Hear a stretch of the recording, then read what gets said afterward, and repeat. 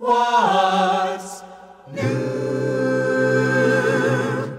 How is the world treating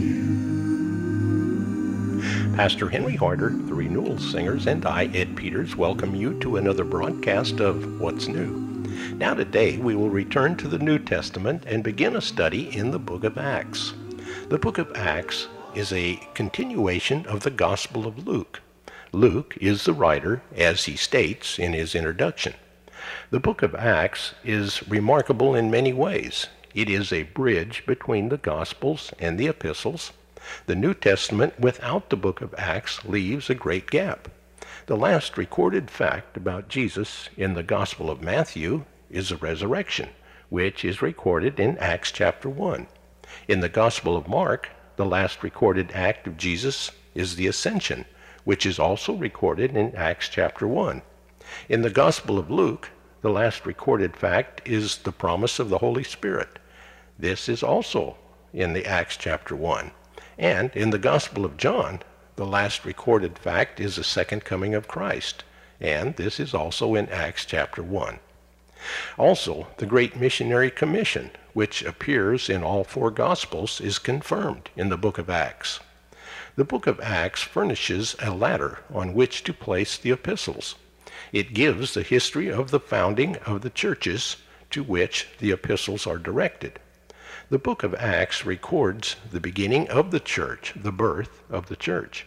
The book of Genesis records the origin of the physical universe. Acts records the origin of the spiritual body, which we designate as the church.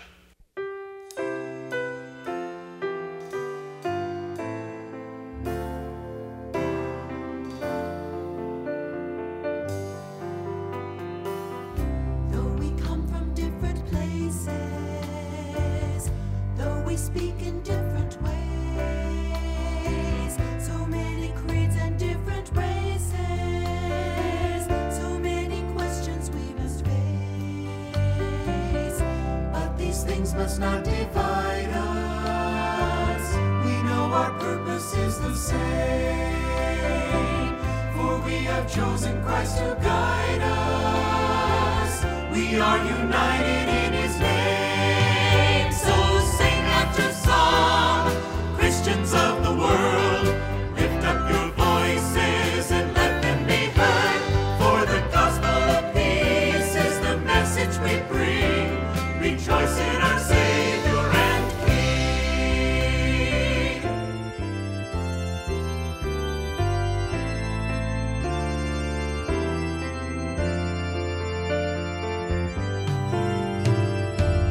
It is the love of God which binds us. We all live within His care. Through His word the Lord reminds us of the blessings that we share.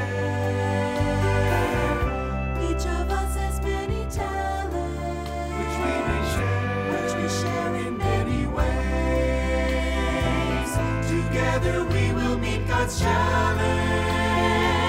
We are united in our faith, so sing out your song, Christians of the world, lift up your voices and let them be heard, for the gospel of peace is the message we bring.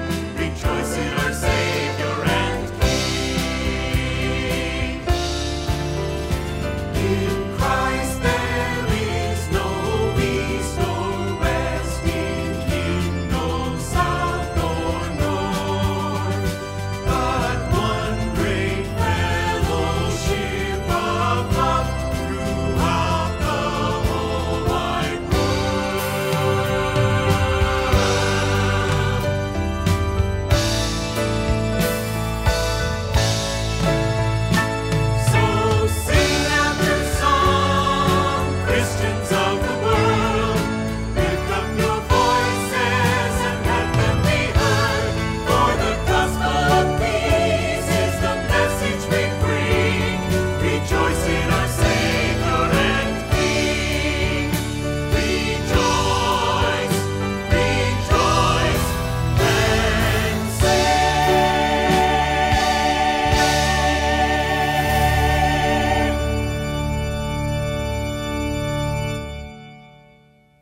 The theme or key to the book of Acts is found in chapter 1, verse 8, and it reads, "But you will receive power when the Holy Spirit comes on you, and you will be my witnesses in Jerusalem and in all Judea and Samaria and to the ends of the earth."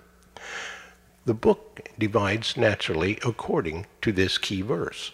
The first 7 chapters record the Lord Jesus Christ at work by the Holy Spirit through the apostles in Jerusalem. Chapters 8 through 12 record the Lord Jesus Christ at work by the Holy Spirit through the apostles in Judea and Samaria. The remainder of the book is devoted to the Lord Jesus Christ at work by the Holy Spirit through the apostles unto the ends of the earth.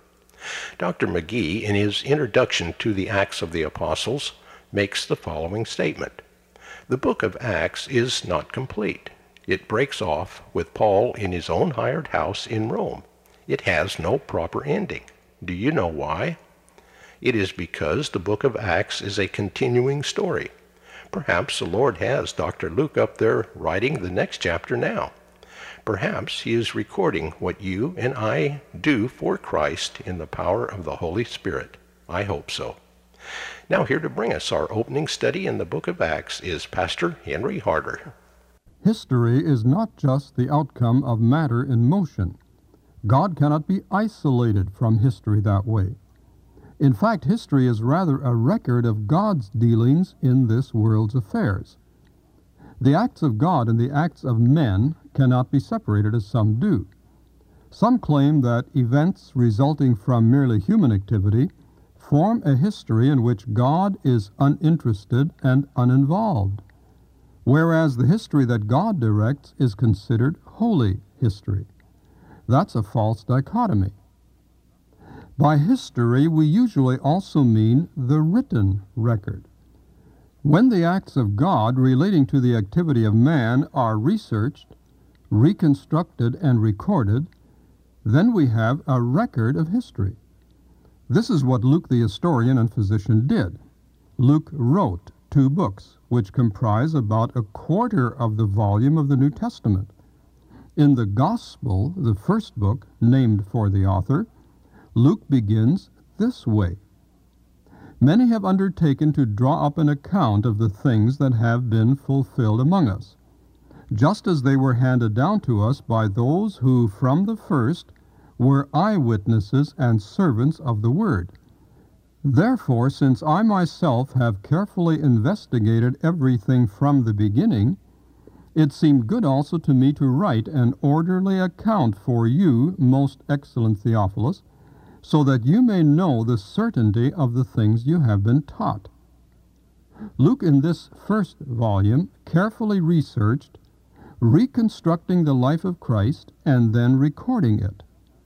His primary objective is to present an accurate account of the life of our Lord. When someone asked about a good book on the life of Christ, the answer was, "Have you read the book of Luke?" In his second volume, the book of the Acts of the Apostles, Luke gives an accurate account of the beginning, the rise, and the progress of the early Christian community, the church. When the question is posed, what is a good book on the early church? A good answer is, have you read the book called the Acts of the Apostles? Luke, in his Gospel, ends with the resurrection and ascension of Christ. In his second volume, he begins with the resurrection and ascension and carries the history of the Christian community forward some 30 years. He focuses on the penetration of the gospel into the Jewish nation and traces it beyond those borders into the very heart of the empire, Rome itself. The importance of this book of Acts can't be overemphasized. Evidently, Christianity was under suspicion as a subversive movement. After all, Jesus was crucified by the Romans not as a religious figure, but as a political enemy. So his followers were considered a menace and a threat, not only to Judaism, but to imperial Rome. So Luke evidently felt that someone needed to give an accurate account, refuting the supposed subversive character of Christianity. In the first volume, Luke proves that the crucifixion of Jesus was a gross miscarriage of justice. After Pilate pronounced him innocent of all charges against him, he had him executed. That was a travesty of justice. But what about his followers? What about the church? Was it really subversive, or was that just perception? Evidently, somehow, the Christian community was perceived that way. Luke himself writes in Acts 28:22 that people everywhere are talking against this sect. So what were the facts?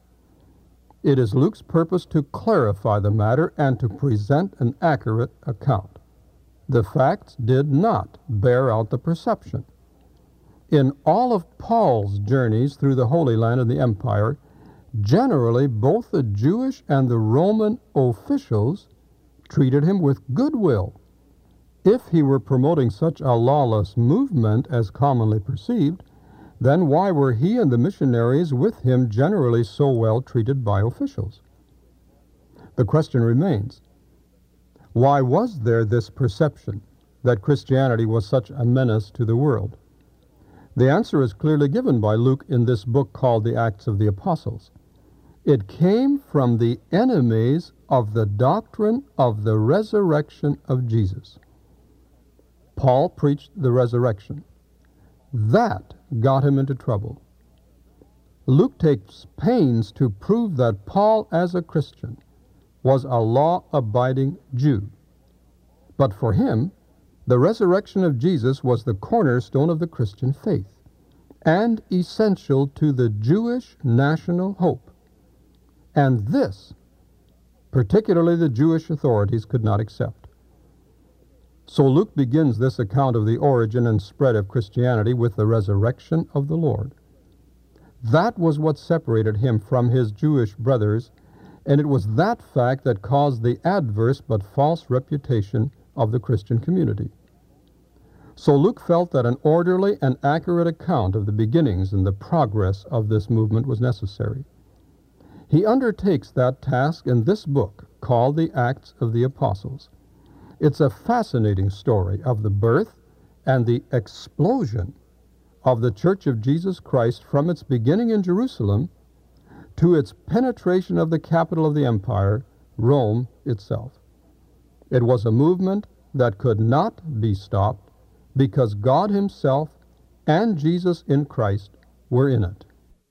Jesus, we love you, we worship and adore you. Glorify thy name in all the earth. Glorify thy name. Glorify thy name. Glorify thy name in all the earth. Glorify thy name. Glorify thy name. Glorify thy name in all the earth. In all the